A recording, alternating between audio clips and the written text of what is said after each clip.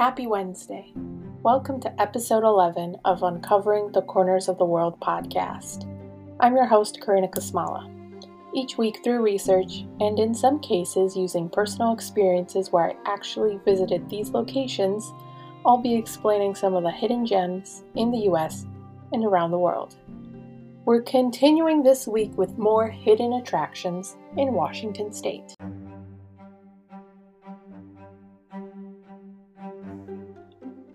When you think of a gas station, what comes to mind might be a square building selling sweet and sour snacks and hot dogs, while outside the building there are the standard gas station pumps.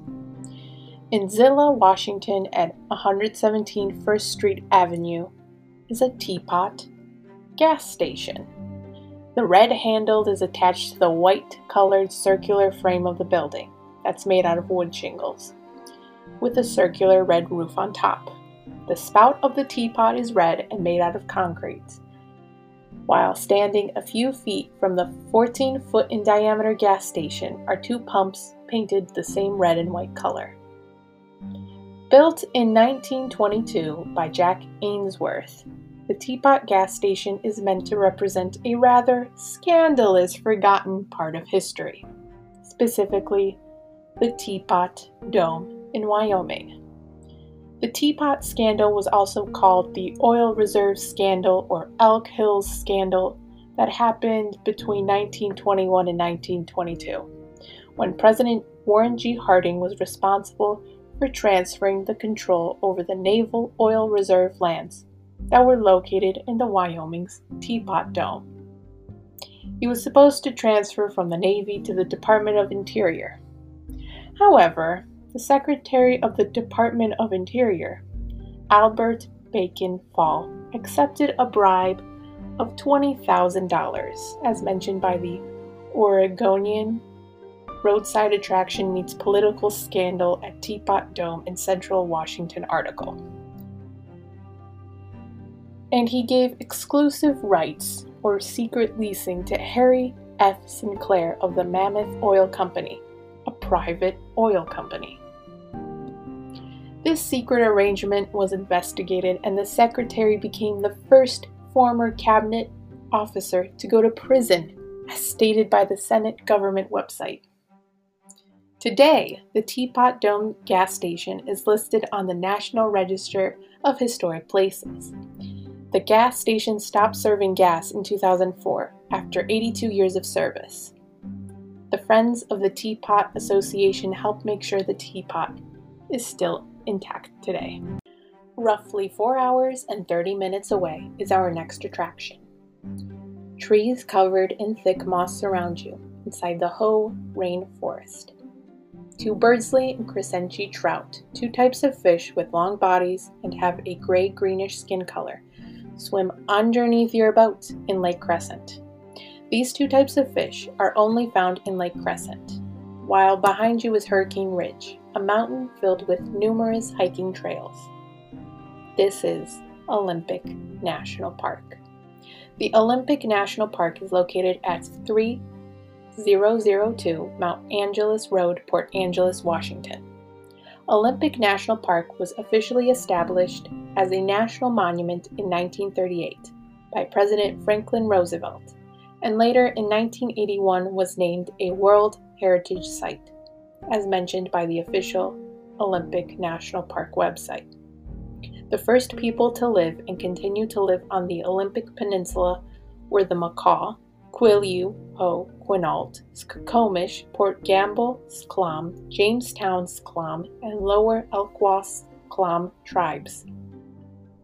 There was evidence uncovered of early inhabitants of the Olympic Peninsula, and they were hunters who used antler and bones and shaped them into spears to hunt elk and deer. It's also a park that's known to have 3 parks in one, since there are 3 different terrains: beaches, forests, and mountains. And with that, there are many different activities that you can do, like boating along rivers or lakes like the Elkwa River, Hoh River, Queets River, Quinault River, Soul Duck River, Lake Crescent, Lake Ozette, and Lake Quinault. With that, you can also fish for wild salmon, trout, and char. You can also hike through the forests of trees that are over 300 feet tall.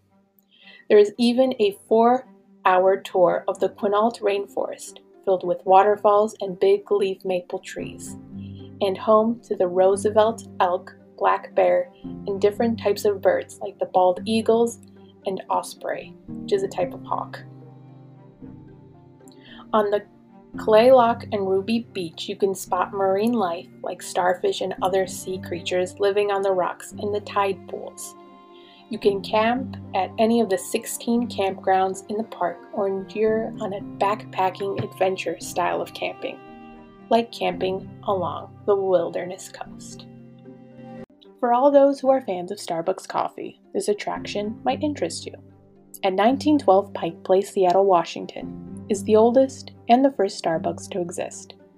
Starbucks was opened on March 30th, 1971 by 3 men, founders Jerry Baldwin, Zev Siegel, and Gordon Booker.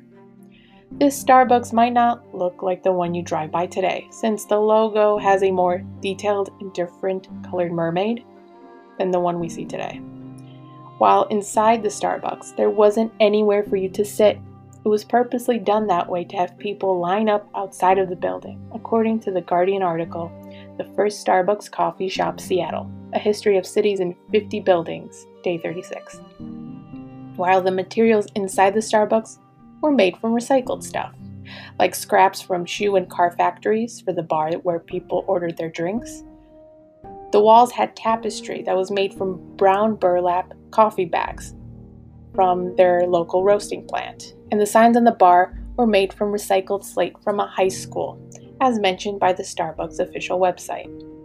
Seattle is known for its coffee, but there are other popular shops besides Starbucks, like Cafe Allegro, which opened in 1975. It's also known for having the oldest espresso bar in Seattle. There's also More Coffee Shop, Seattle Coffee Works, Cafe d'Arte, which opened in 1985, Anchorhead Coffee, and Bartell's Coffee Bars. Thank you for listening to episode 11. Tune in next week as we travel to a different state.